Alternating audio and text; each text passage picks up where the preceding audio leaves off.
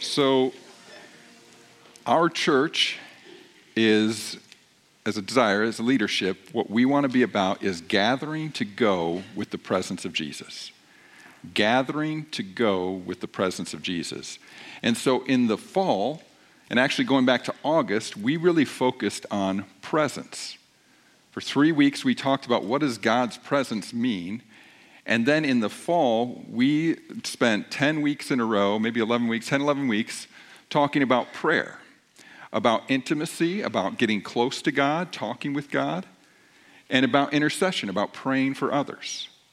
And how do we do that? Because prayer is a way to make ourselves aware of His presence, to invite His presence to move in ways that we can see it and know it and be guided by Him, His tangible presence. He is present everywhere, but He's not present everywhere in the same way. He wants to be present in specific ways somewhere to people who want His presence with them. So that's what we talked about, and we had over 100 people say they would pray for at least 5 hours on site here during the fall. I think most did at least that. I know some even prayed 5 hours, average 5 hours a week during that stretch, praying here on site. We have, since then, people have said, we want to make sure someone is praying here every day, all the time. So I was out of state for 6 days, but we have still had someone coming to pray on site.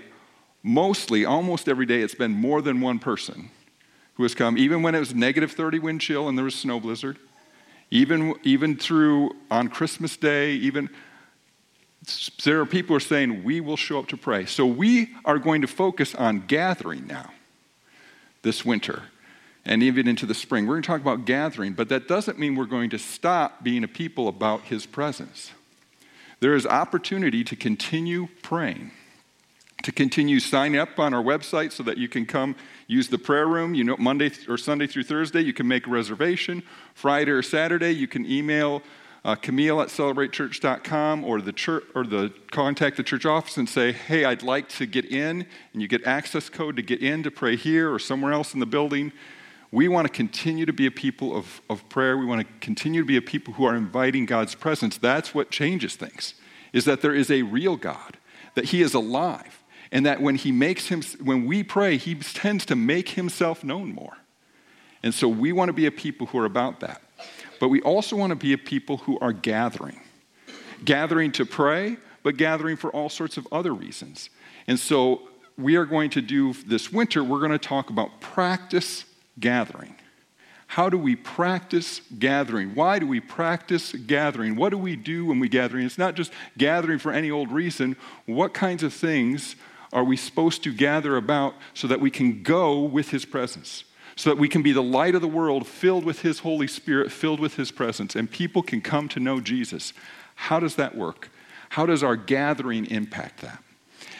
And so for the next 8 weeks, we are going to focus primarily, or our foundational passage will be these 6 verses from Acts. We will look at other verses each week, but we're going to mainly look at these 6 verses from Acts 2, starting with verse 42, where it says, this is the group of people who believe in Jesus, where the church is formed, they devoted themselves to the apostles' teaching and to fellowship, to the breaking of bread, and to prayer.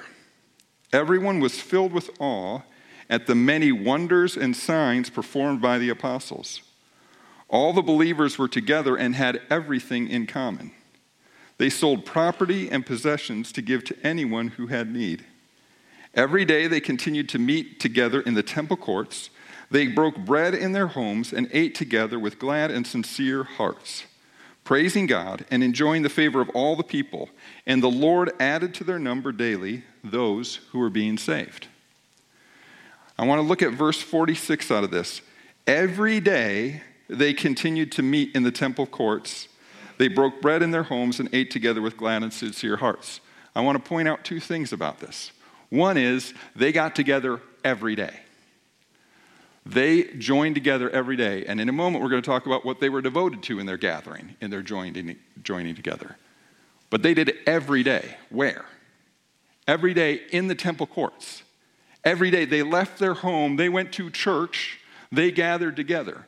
But they didn't just come to church for the things that would help them gather and grow. No, they also went into each other's homes, being devoted to things that would help them to gather and to grow every day. Every day. Now, here's my question. Have we, as Americans in the 21st century who call ourselves Christians, have we graduated from that? Do we not need to meet together every day? Do we not even need to meet together every week? I mean, when we can, maybe 2-3 times a month, maybe once in a while. Do we have a relationship with Jesus, a connection with the living God that's because we're Americans living in the 21st century with lots of resources at our disposal, we don't need to show up very often with others. Because we so have something internally within us, we don't need other people to help us, encourage us in our faith. We don't need to do that every week. I mean, when we can, much less every day. Well, that would, based on attendance patterns in the United States of America, that would seem to be the answer. That although there's still a pretty good percentage of people who say, I am a Christian, the amount of people that come to church more than once a month that say they're a Christian is very low, 20%. Less than 20% come more than once a month. I might not be precise on that, but it is in the range. So I'm a Christian, I'm good, and I'll show up every once in a while. Otherwise I'll just take it out because I'm a spiritual person. Did they just overdo it back then? And now we know better? Or is there a way that we should be gathering more than we do for the purpose of encouraging each other in our faith? Maybe in a church building or other place, kind of public place, or maybe in our homes.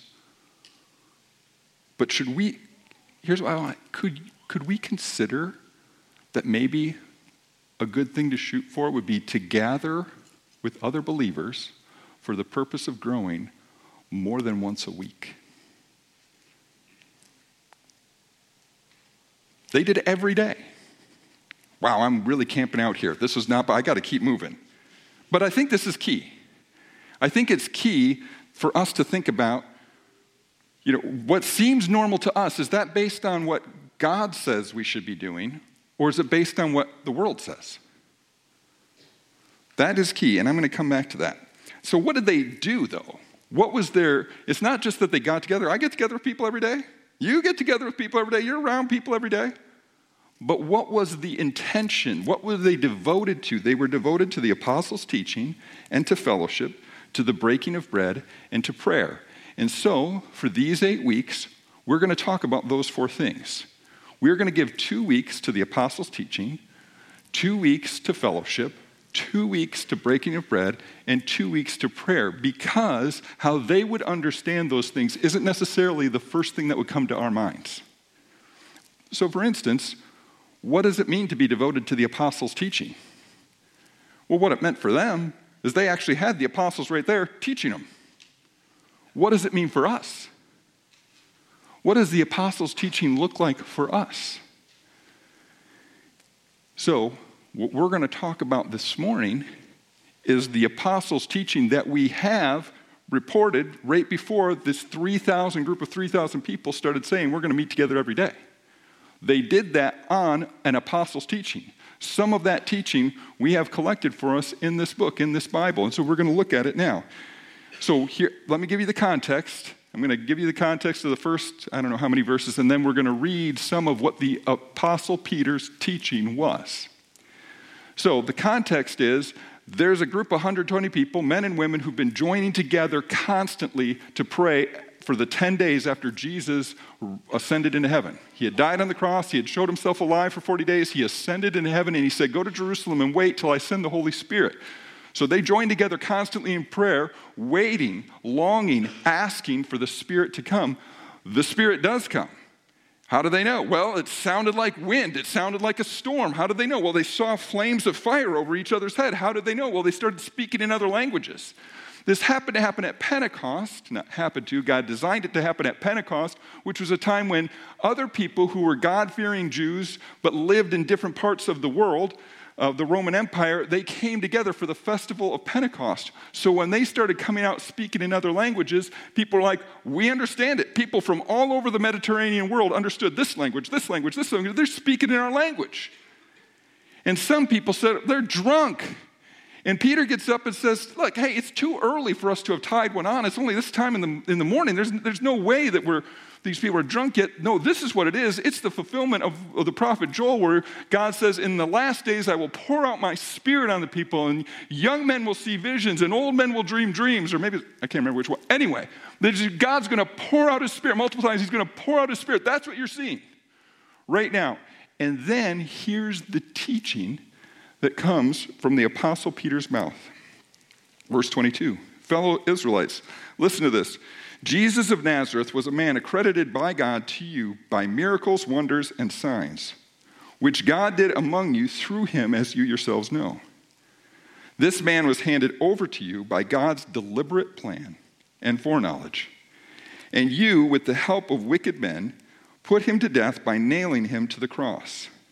But God raised him from the dead, freeing him from the agony of death, because it was impossible for death to keep its hold on him.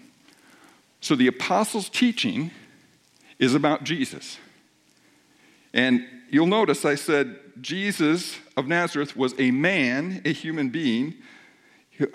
This man, this human being, was handed over to you. So it was God, but he was clearly a man, human being. That's what part of the emphasis of the apostles' teaching. It wasn't just God, Jesus, like a floaty God. He was a human being. And he was handed over, and he was crucified, and he was raised from the dead.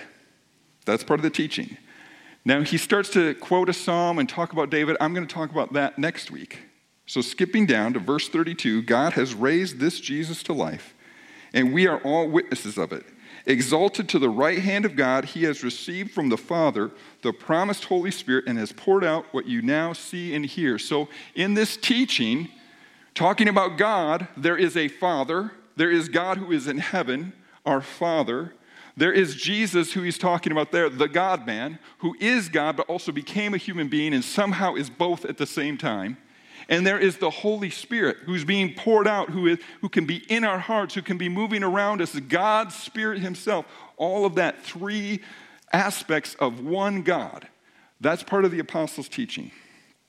Verse 36, therefore let all Israel be assured of this. God has made this Jesus, whom you crucified, both Lord and Messiah.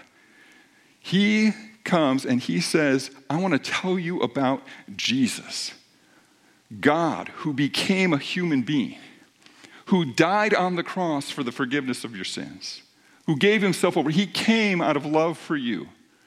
He's the Messiah, the Savior. He comes to rescue us, to save us, to forgive us. He's the Messiah. He's the one we need and we long for. He is also the Lord. He is in charge.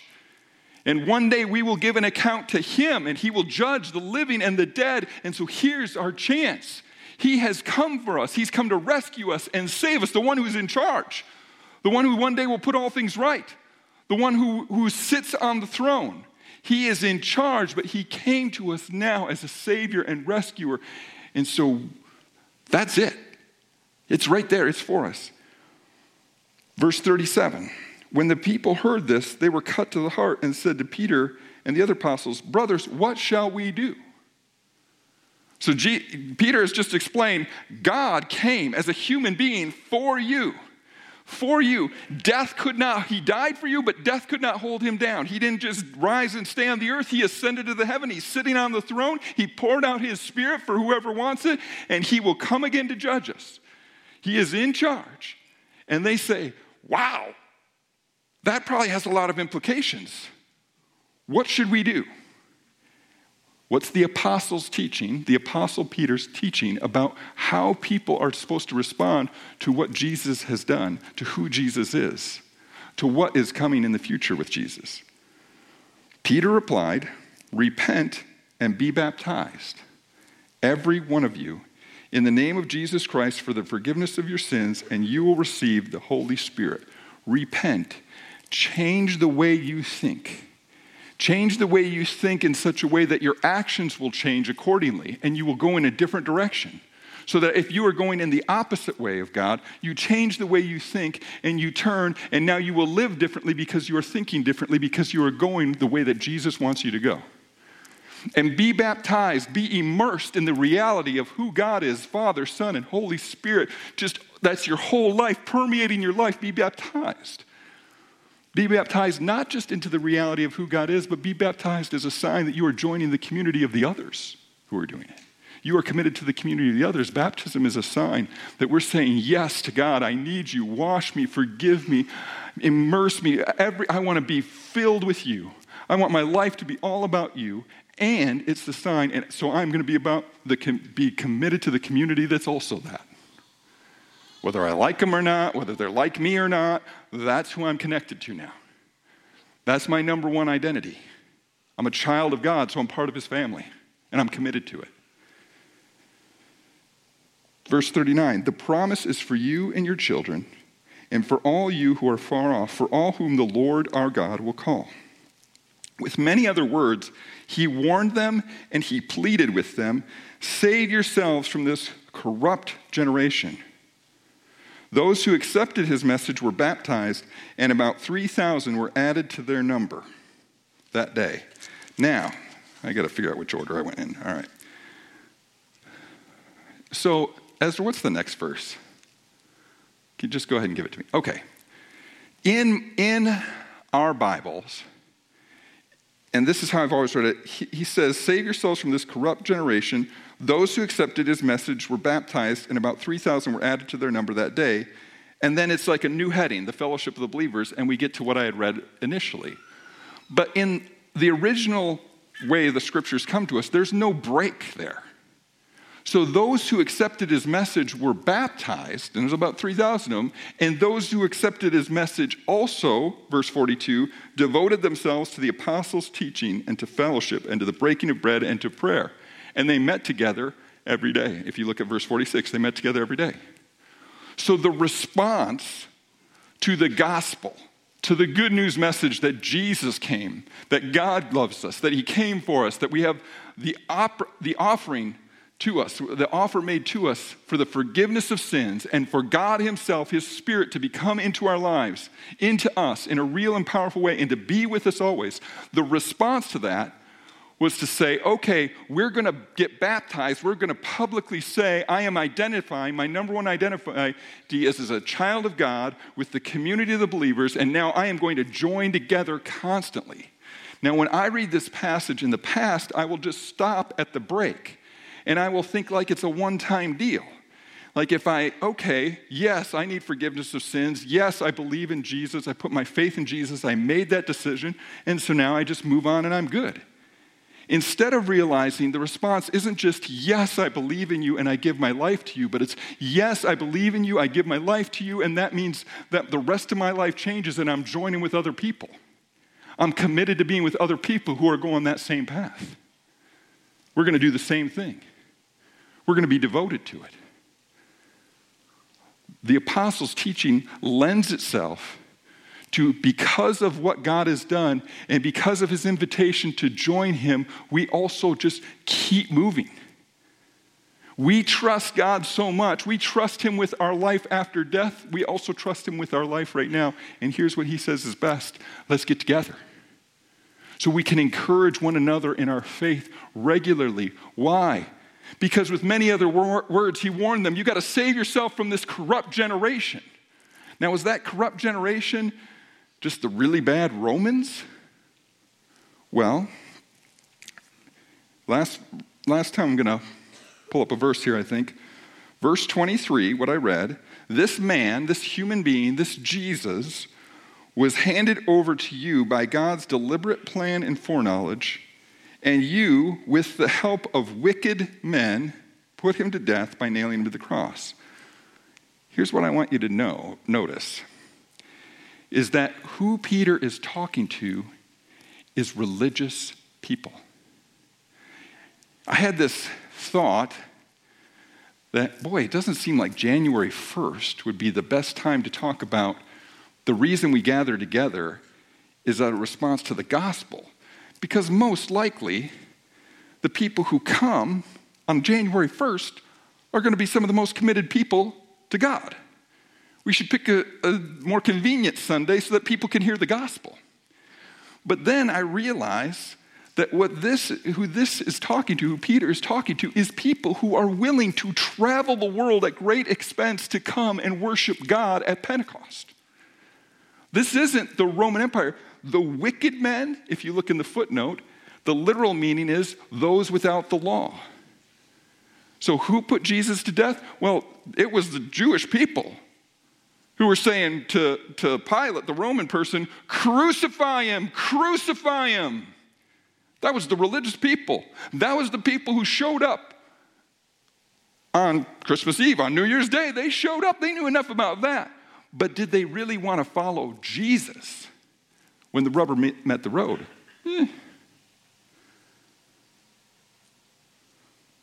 Religious people, these days, nobody likes to call themselves a religious person. It sounds stuffy or something. Whatever you want to call it. Church-going people, non-church-going people, we all need Jesus. And we all need him every day. And without us even realizing it, we can be going the exact opposite direction that Jesus is leading us. Because what feels normal to us, because it's where everyone else seems to be going, is not what's normal here. For instance, it is normal to be devoted tons of time to Netflix or video games or watching football or shopping or Amazon. That is just normal. It is normal to be part of all our activities and our kids' activities. It's just normal. But to say, I don't have time to gather with other people more than once a week for the purpose of encouraging my faith?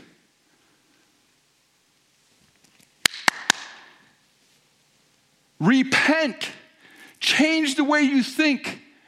God has said, I have come for you. I love you. I have called you to be my holy people.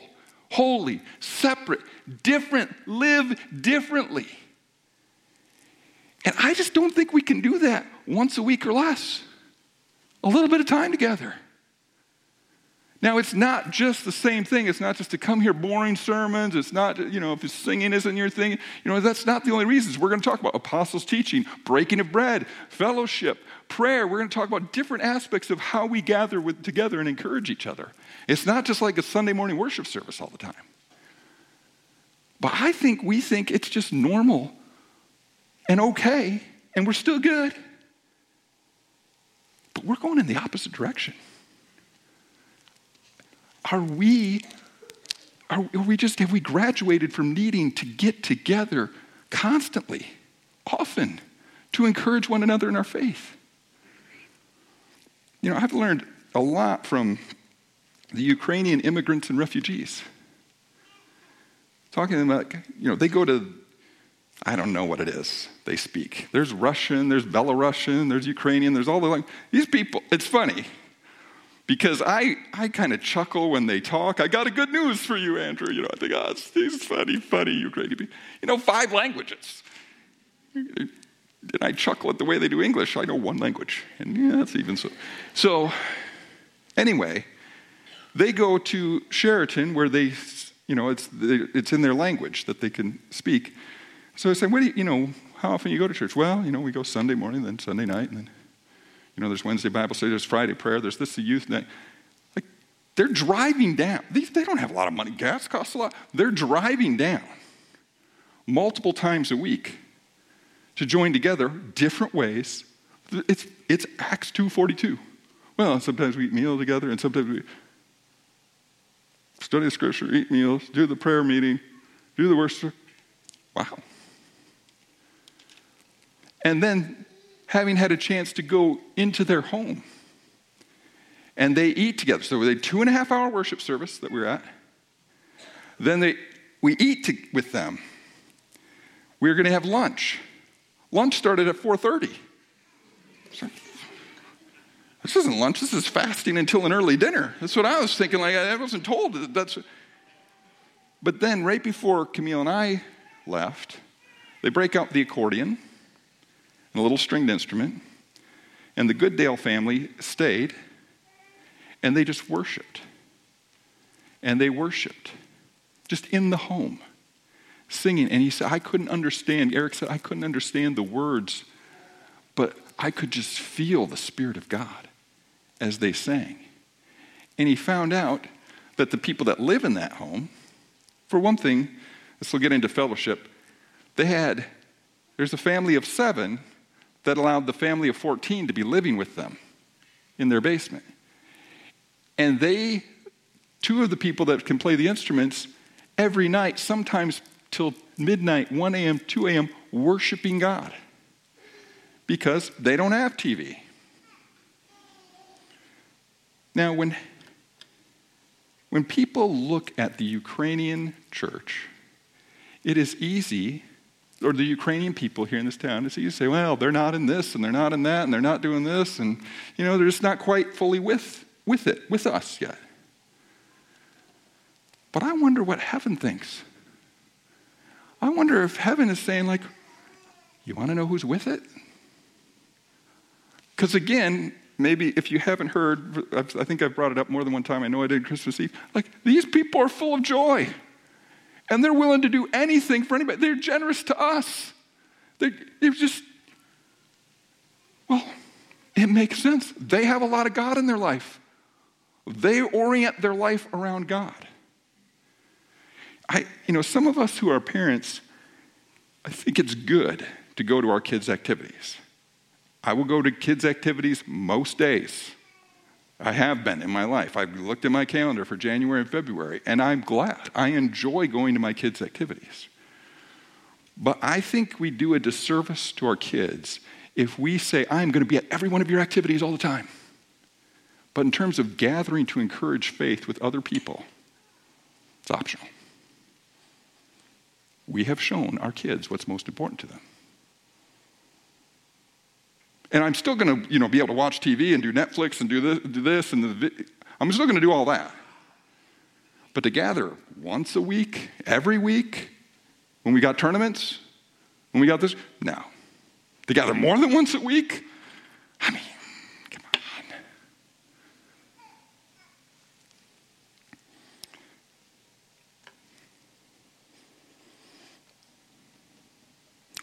The other thing that I'm kind of in getting ready for this series that I've been reflecting on is I often feel bad because there are families, especially some of our staff families, some of our elder families who are here all the time.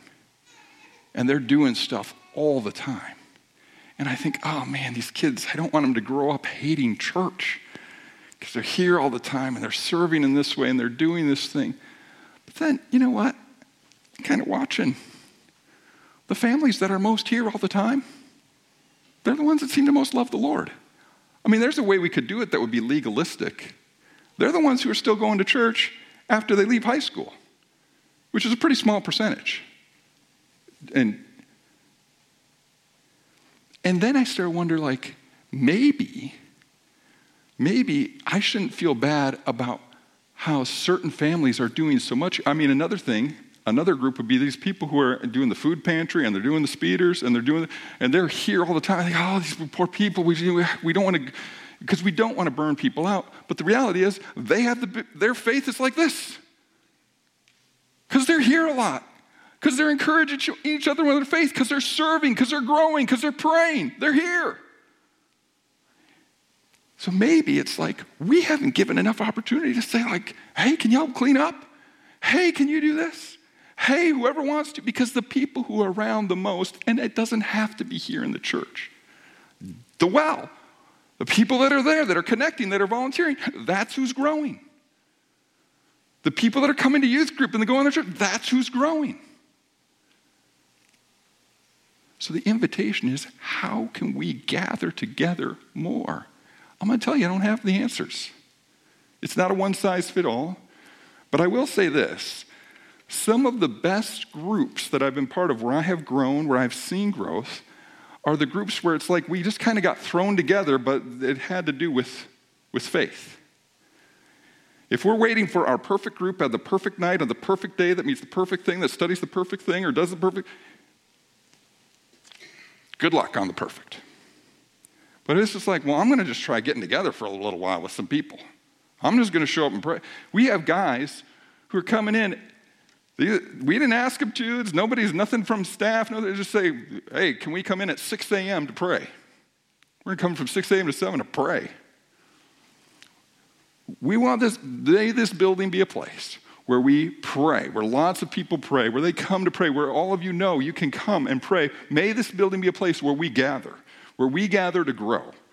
That can look all sorts of ways, but we can have our people, hey, can we use this building because we want to grow in this way? May it be a place where we are gathering to pray and gathering to grow, and just becomes contagious. I'm telling you, faith can become contagious when we lay aside idols and promote the Creator God and say, we want to be all about you, Jesus, and so we'll even arrange our schedule to make sure you're in there. I think, look out. Look out. Because we can sing songs, you're worth my whole life, I'll give you everything. But I mean, my calendar's kind of sad.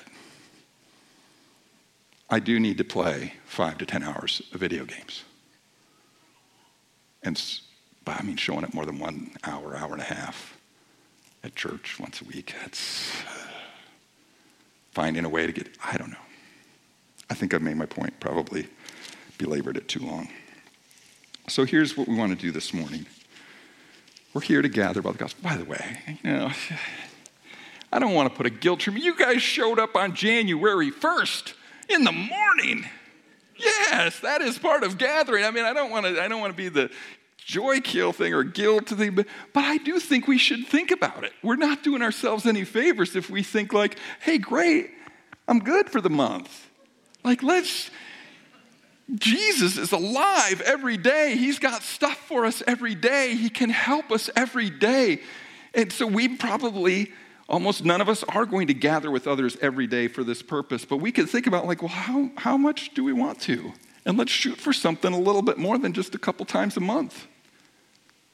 Let's get together. So in a couple weeks, we'll have groups that'll meet for 5 or 6 weeks. Just try it out. If you just let us know that you want to be part of something, and we'll figure out. We don't know what it's going to be yet. But let's gather. Let's be devoted to the things that people who said yes to the gospel were devoted to right away. These are the people who had nothing going for them. And yet, this group of 120, then 3,000, with very little power or influence, even in the Jewish world, much less the Roman Empire, turned the whole thing upside down. Let's be those people.